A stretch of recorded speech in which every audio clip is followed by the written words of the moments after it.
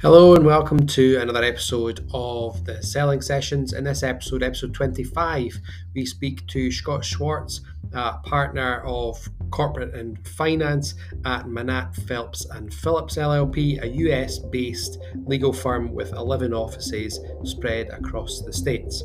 Scott joins us from their Washington, D.C. office, and we cover a lot of topics, including how to find an advisor that best suits your personality and understands how you want to do the deal and what you want to get out of it. Hope you enjoy it.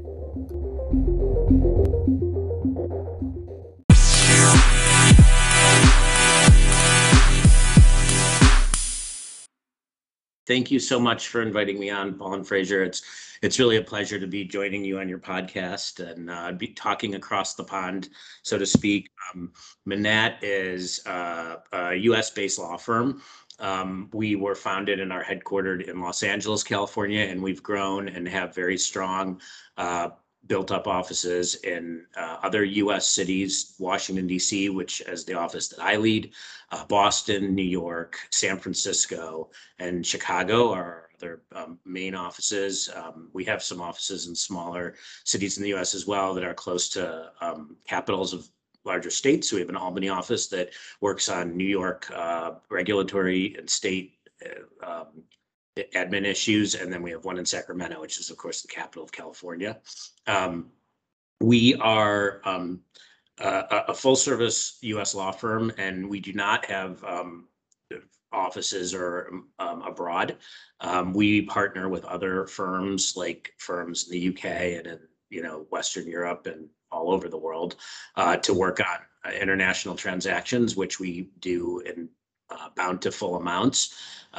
We love mixing and combining our knowledge and strategy with our professional colleagues overseas to put together the best package for our clients. And we are really strong in international tax issues and structuring issues and offshore, so that we can still fully service our clients here in the U.S.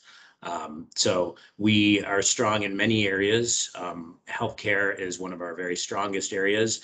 In addition to our legal practice, we have Manatt Health Solutions, which is a full service consulting firm that can help our clients with strategic and with business problem solving issues that really complement our legal firm as well.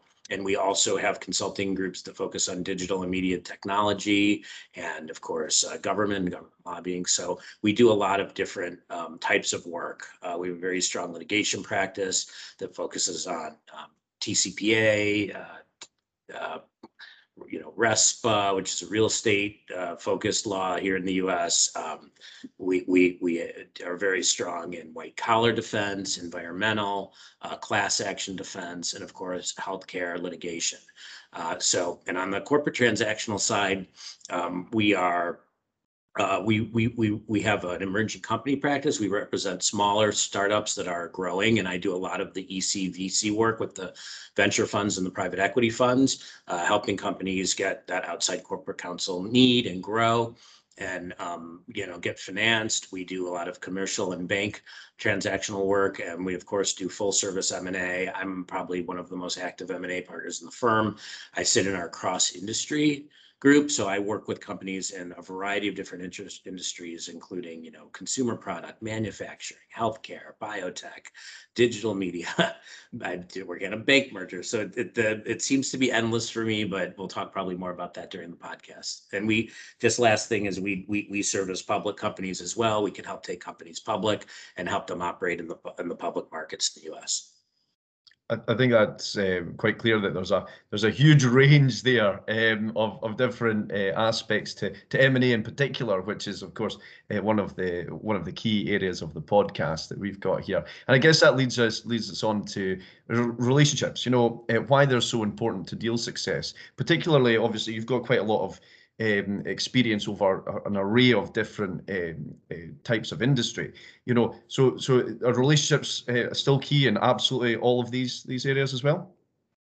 Relationships are key. And for me, we have a firm of over 450 professionals. So I focus on internal and external relationships because we always have people within the firm who have clients who have varying legal needs. And so if someone who focuses on, let's say, like environmental law has someone who has a client that is going to be doing a corporate transaction, that's a great way to generate deal flow. But equally as importantly, staying loyal and staying in good touch with our clients and our corporate practices clients and their other advisors, frankly, their financial advisors, their accounting firms, their consulting firms, is really a good way to keep kind of the ecosystem strong and to help grow it. And because, in an M&A, sell side M&A, that doesn't happen, year after year for a founder who sells a company. That's like a milestone event, right? So, yeah. But we stay in contact with those founders, of course, and of course on the buy side and on the equity fund side, we do a lot of different transactions. And another thing we do is we represent kind of larger companies that acquire companies to build out, whether those companies are headquartered in Europe or in the US. Those companies are in pretty close contact with us quite often. So it's always nice when your client checks in with you versus you going and saying, hi, like, what are you working on? They're like focusing on some other thing. And it's, you want to think about M&A. So we like to just kind of continue a natural kind of organic, advisory dialogue and help them with their equity plans, their employment issues, things that, COVID response, things that stay kind of at their forefront of their minds all the time. Yeah, for us as well, relationships are absolutely key, and we try and stress that in every podcast. Essentially, there's no getting away from it. M&A is very much a people oriented type of business, and of course, our very own Fraser, Kirk, you'll have your views on relationships as well. And it's interesting to hear that it's exactly the same across the pond.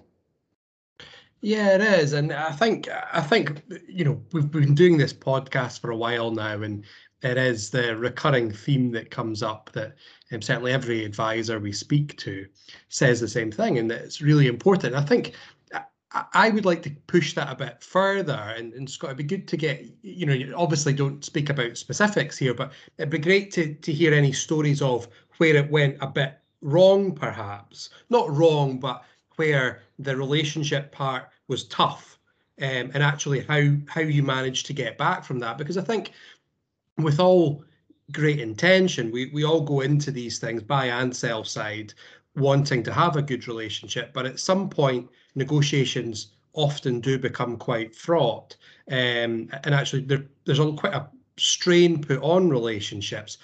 How do or do you ever act as a kind of mediator in that, or are you very much hands off? Look, you need to sort this out between yourselves. That's a great question, and probably kind of complicated to answer. But the truth is a little bit depends on the issue, right? If the issue is, what should the name of the company be after we merge? Yeah. That's not one that I'm going to say. No. Let me jump in on that. If the issue is more legal focused, like what is market here, or what is the law, or are we being taken advantage of? Then I do jump in, because I think that's what my clients want, and that's why they picked me. And that can be difficult because not often, but occasionally I'll feel very strongly about a position, and maybe the client will want to go a different direction. Maybe it's a very unadvisable direction. And that can be one of the most difficult spots to navigate. Mainly for me, just because I'm an emotional person and I don't like seeing my client do things that I don't think are a good idea. But I think over the years I've gotten practice, and as long as I've kind of, I'm not mouse-ish about it. Like as long as I come across clearly and I document the position and make my strong recommendation, I do accept that I'm really an advisor, and I am not the one who's paying the money for the business. And so I need to defer to clients that may have bigger risk appetite or might have a different view or a different experience, or who knows, or just think, well, Manatt has good litigators. If this goes wrong, use them. Like, I never want to think about that, but even when you have something agreed, it doesn't mean there won't be a breach and there won't be things going wrong. And another tricky area there to navigate, Fraser, is when it's kind of more than one view. Like, it's like the client, one part of the client disagrees, but maybe the founder, but then the board takes a different view that maybe is more aligned, and then it can become really complicated, because oftentimes your client is actually a company, not a person. And so that can be tricky, because it looks like you're kind of taking sides or playing favorites. That can be even more complicated. Yeah, it's ultimately, I'll take your point of view if you agree with this. I don't think you can 100% de-risk M&A, and that's there's a lot of things in there. There's merging of cultures. There's obviously legal issues there, transfer of contracts, etc. And there's a lot of areas where there could perhaps be a problem or an issue arise, and ultimately someone, i.e. the owners of the business, has to take a view on that. And like you say, that's not your view. That your role is to advise, to give them the best and strongest advice possible, and ultimately they need to make a decision. And we've personally felt struggles with that, where a business owner has difficulties making the decision on it. They almost want their advisors to make the decision, because it's a hands-off, well, you told me to do it. And that really slows down negotiations sometimes, where we find that we as the buyer find sometimes the seller struggles a bit with the emotional side of selling their business. They can't quite bring themselves to make a decision, and that certainly puts advisors in a tough spot, where they maybe need to give stronger advice than they would necessarily normally do. Yeah, and when you're compressing time frame too, that can heighten that emotion, because something I like is to you kind of just get a feel for it, but I want to make sure my client is comfortable with the risk level, the deal terms, the person they're going to be getting into business with, or the company. And sometimes I think that if there's more of a chance to let issues bubble up and discuss them versus rush through them, it can be better and healthier for both sides and be a little less emotive. But you're absolutely right. I mean, sometimes the selling client is just emotional about things that you don't even need to be emotional about. I want my desk chair. It's happened before. This painting on the wall is, that's not the company's. Fighting. I totally agree, Scott. Sometimes when you see someone on the other side or what have you acting in bad faith, and you see that in the black and white when it comes through on the contracts, and of course it's very difficult not to get involved in that and say, right, they're clearly acting in a way that's not appropriate here. We really need to tighten that up from our side. But you're absolutely right as well on the other side. When you've got commercially aware advisor who's there to help guide you through that process, that relationship can be absolutely critical to make the difference between a deal getting done and a deal not getting done, and finding those appropriate solutions as well. Sorry, I was just going to say that. Yeah, I mean, because you're right about that, Paul, and I often do tell myself, not everyone is a perfect fit for everyone else. There are different lawyers with different styles, and I'd rather, I don't know, if a client thinks, gosh, I really want, a woman to represent me, or I really want, someone who is, I don't know, has more gray hair, has less gray hair, has who works only at night. I mean, there's so many crazy combinations that I don't expect everyone to love me. I try to do the best I can, and I think that leads to more clients being happy and maybe picking me again. But I don't really feel upset if they say, we're picking someone different, because no two people are exactly the same, and you can't please everyone on earth. So I think if I got hung up on that every time, I'd spend a lot of time being bummed out. I don't know how you guys feel like United Capital, if you get every single deal you want, but it's just I give myself credit for trying, and then I it leads, I think, to more success the more you try. So Paul mentioned there, commercially aware advisors. Do you now also have to be emotionally fluid, where you can be slightly different, can be a slightly different voice for different people? So sometimes they're going to need the tough love, and the next person might need, the soft approach to it. Is that quite tough to?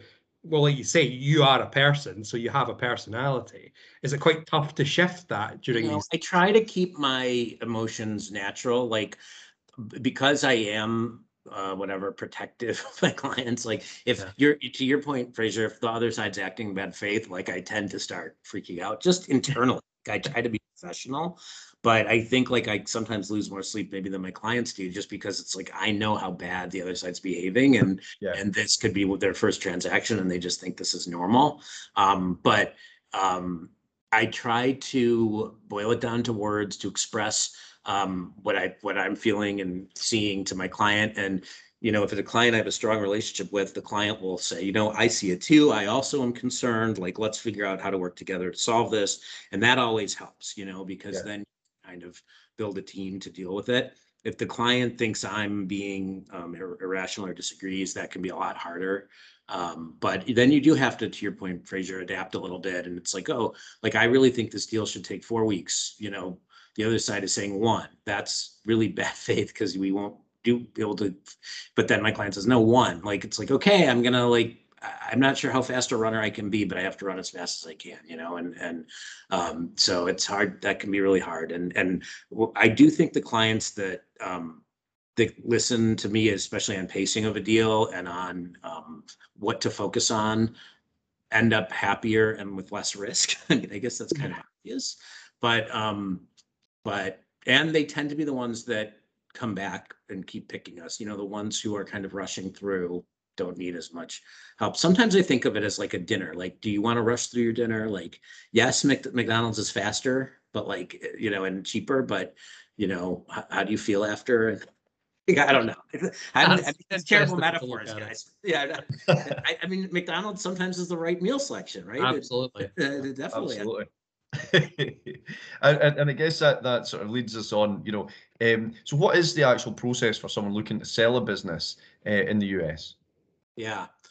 You'll tell me if you think this is the same in Scotland, England, but in the US, the best first thing to do is to kind of make sure you're ready to sell your business. And I just mean like plumbing, house cleaning, the whole thing. Like, because the minute you jump in without that, any sophisticated buy-side counsel is going to start to see, chinks in the armor, and that can start to impact deal value, and it can start to impact timing, and it can impact credibility, and like all kinds of things can go wrong. So I love to tell my clients, okay, let's start from the top. Like, are your formation paperworks in order? Are your shares documented? Like, have you given options?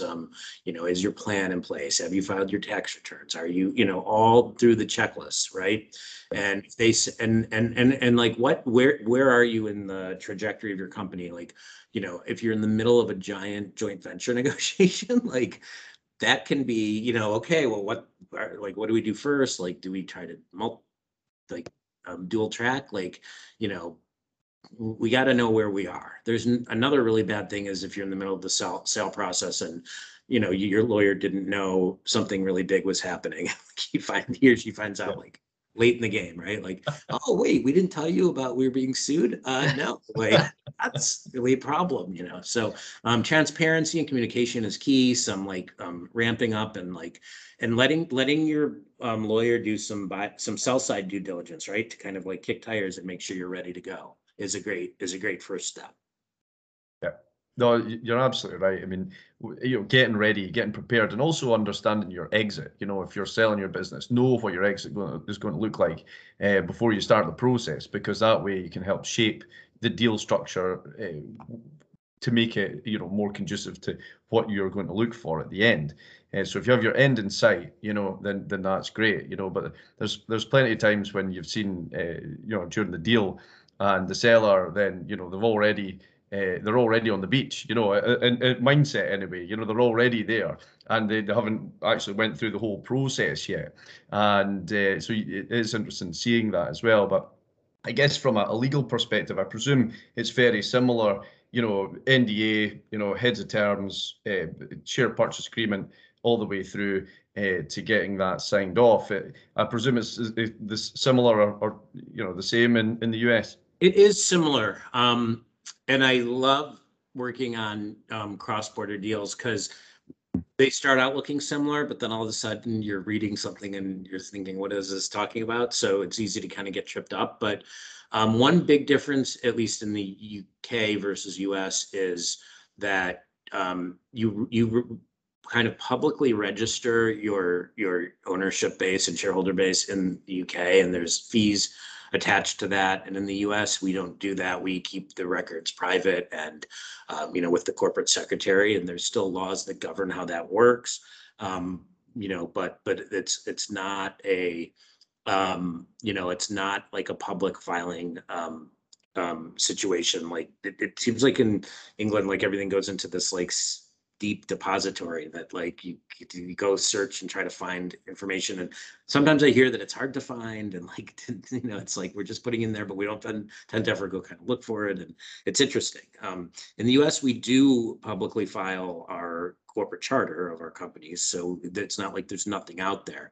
And different states require you to provide information about like who your executives are in some states, but you don't. The ownership side stays private, so that's kind of a big difference, and it leads to some different strategies and deals for U.S. lawyers probably versus UK lawyers, because we spend a lot of time with representations about the capitalization of the company and, you know, whether there's any oral agreements or written agreements to promise anyone anything, and so that can be a difference. I don't know if this is happening in England, Scotland.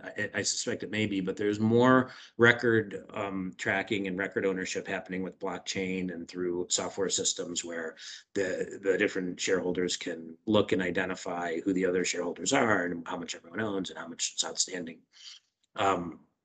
So you know, there's those are some of the areas that people are focusing on when there's a deal happening.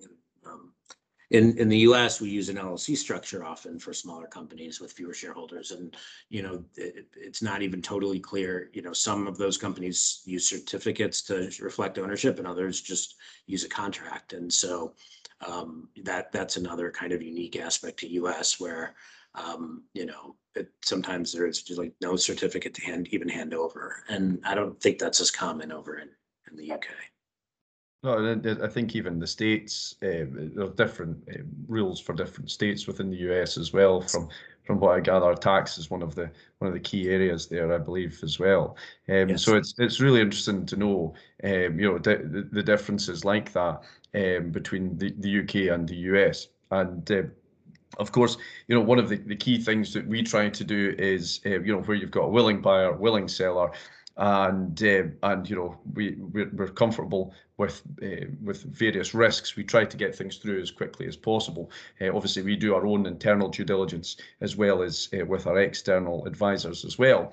You know, obviously, I think you've made it clear. You know that you know, you think that sometimes it's not a great idea to do faster acquisitions, but at the same time, you know, it's all about, you know, risk appetite, and you know, it's about you know, what sort of deal are you doing here? You're doing almost like a McDonald's deal where you're rushing to the airport or something like that. You need that food immediately. You know, we'll do that. Or is it something that you can actually take more time over? You know, and like that, you're enjoying a really nice meal at a higher establishment.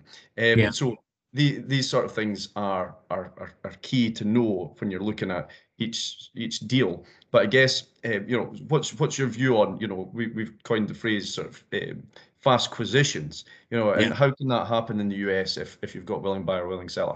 Yeah, you know, and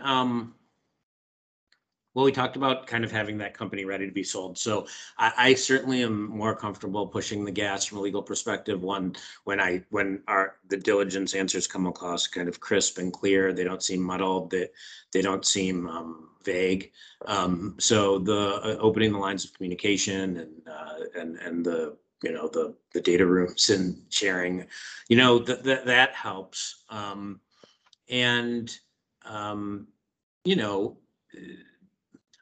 Sometimes I'm seeing companies kick certain issues to after closing, which I don't love, but my clients seem to think like, yes, this is complicated. Like, how are we going to structure, our employees' bonuses after, but let's worry about it after closing. And it's kind of like, well, like you've got retention issues to consider, you've got integration issues to consider, I like when you try to cover off post-closing potential issues before you pay all the money, right? And buy the company. But more often I'm seeing, we have these big workforces. I'm seeing bigger integration teams. I'm seeing longer integration timelines. And sometimes if you're like, okay, well, we know we have 8 months to integrate because we're going to have services transition or whatever, they can then move faster on the deal. And I don't know. I actually think during COVID, I'm seeing more attention and given to the deal process, less like, it's on the side and, the M&A tool will handle it.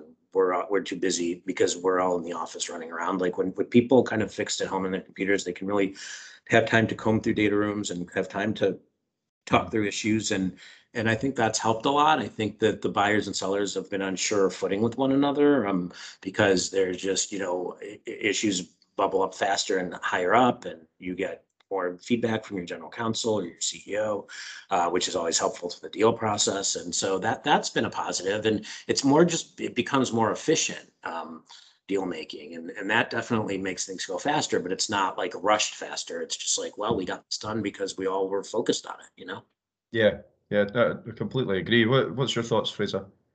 Yeah, I think we saw the other side probably earlier in the COVID situation, where people were maybe still trying to kind of find their feet with home working, and obviously, there was still a lot of emotion about, COVID and what was going to happen.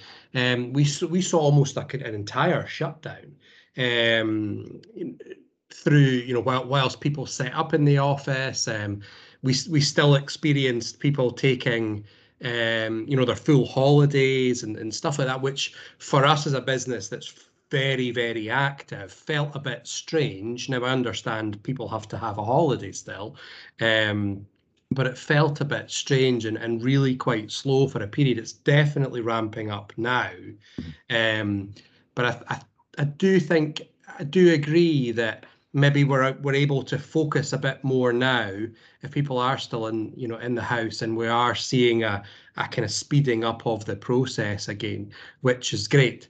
And I think from the actual client side, the buy and sell side, there's probably more of a push to want to get these things done, maybe because there's been a bit of a frustration at things being a bit slow over the past 19 or 20 months, whatever it's been now, that we all kind of want things to move, and some kind of high profile news or failures of businesses gets everyone a bit anxious and wanting to get things kind of signed and sealed a bit faster. Certainly what we're experiencing. And markets are up, right? And valuations are up. So that's probably another reason that people. Yeah, there's a lot of cash moving around just now, which is great. So I think everyone wants to move whilst that cash is still there. And certainly the US market's been phenomenal for the past while. Yeah. I've been looking. Sorry, go ahead, Paul. Go ahead. No, I was just going to say, I was looking at things like, some of the SPACs that have been done recently in the tech side, fintech in particular. Yeah, absolutely phenomenal. That you're seeing that level of growth on a mechanism that you thought was kind of put to bed a while ago, and then now it seems to be the mechanism of choice for some of these investments. Yeah, it's true.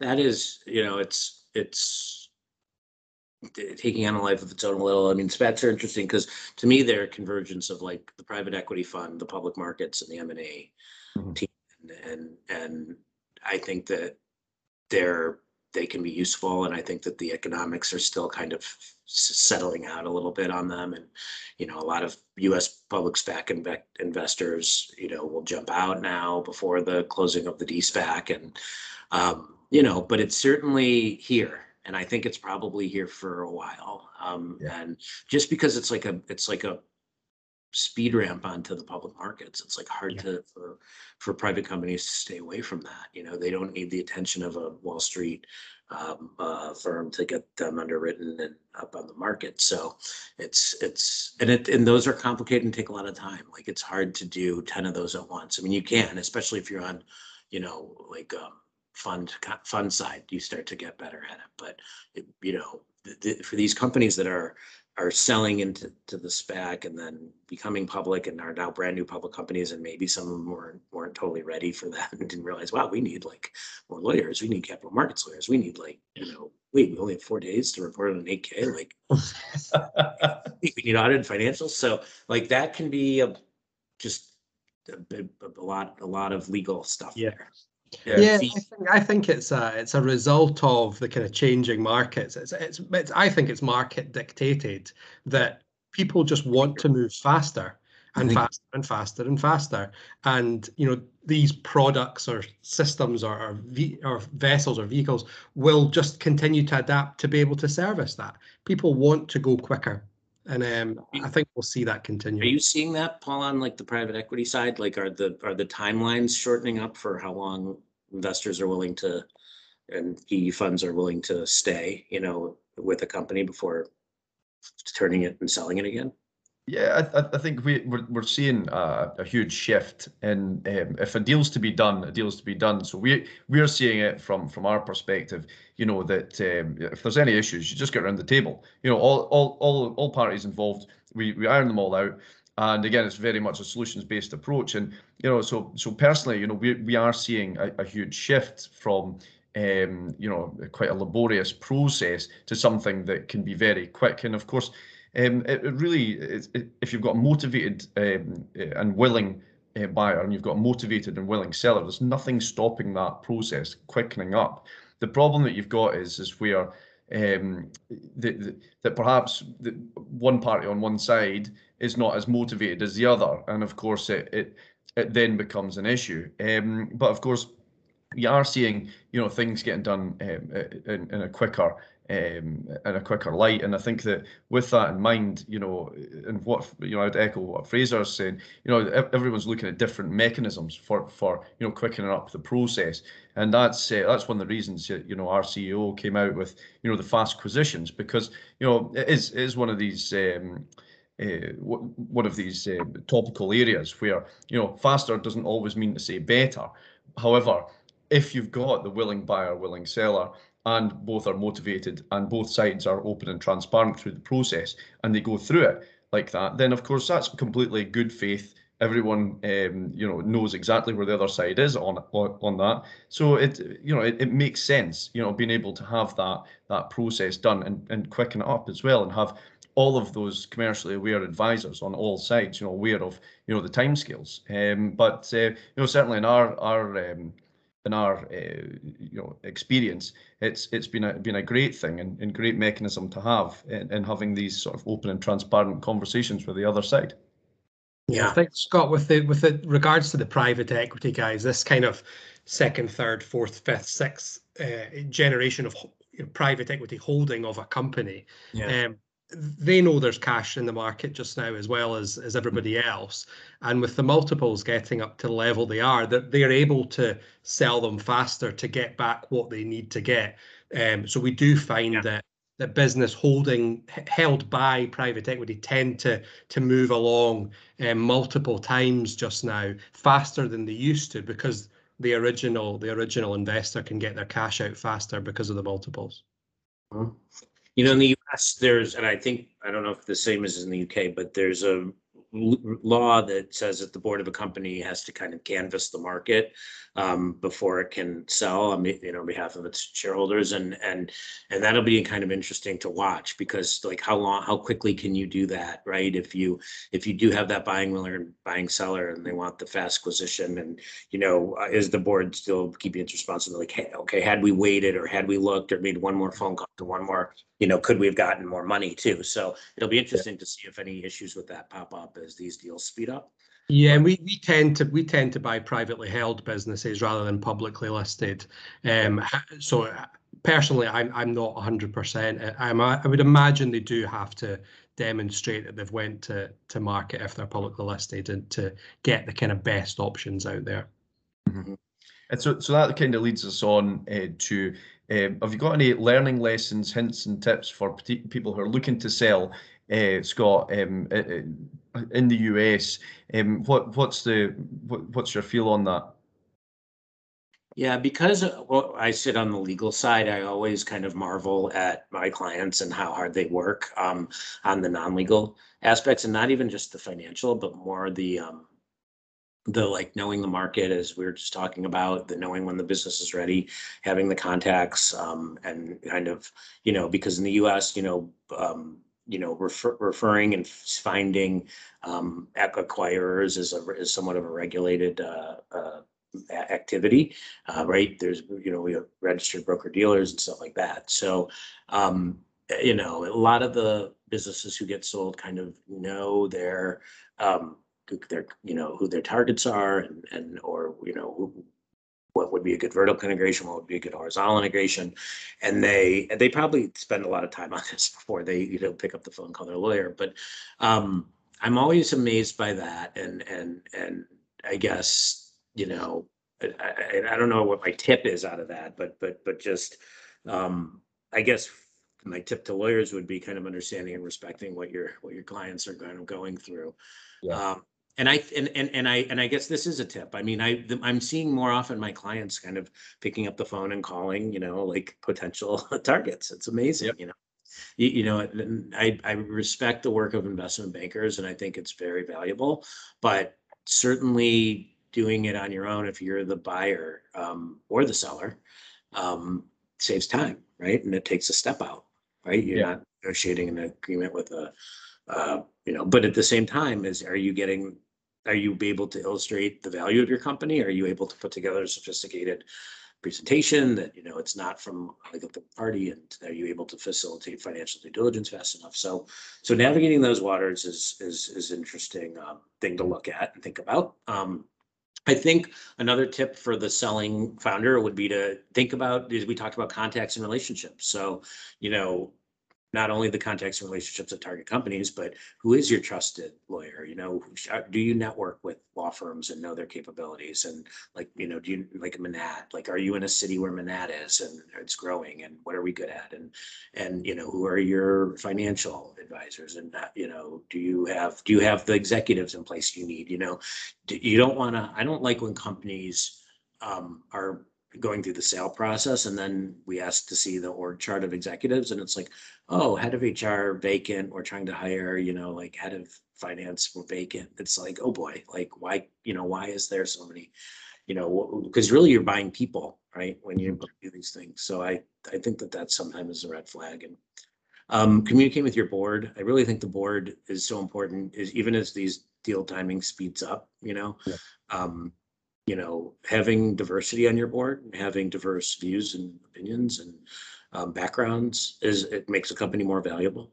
That those independent directors, they come from a little bit different backgrounds that can, help dimensionalize a company, I think is a good thing to think about if you're a founder.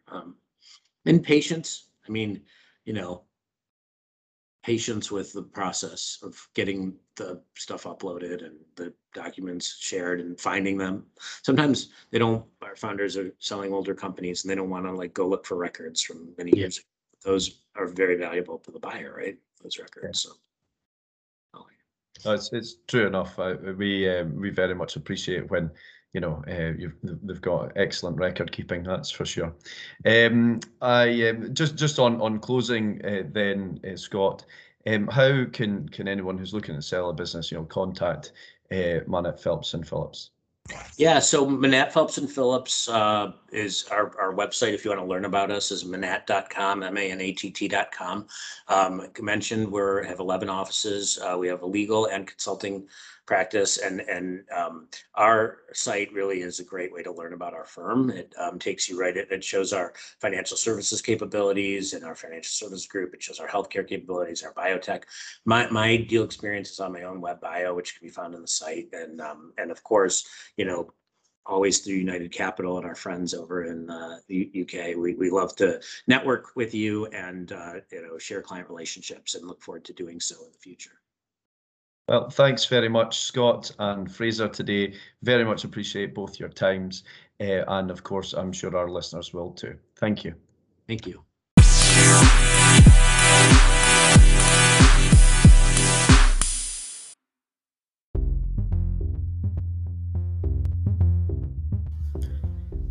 And that's it for episode 25 of the Selling Sessions. Thank you very much for joining us. For those who haven't listened to some of our other podcasts, if you pop over to wherever you choose to get your podcasts from and have a check through some of the other episodes, we've got a few great episodes with many excellent guests on there.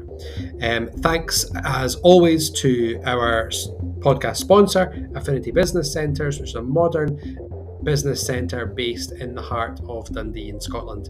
If you are in the market for new and great office space, check them out at affinitybusinesscentre.com.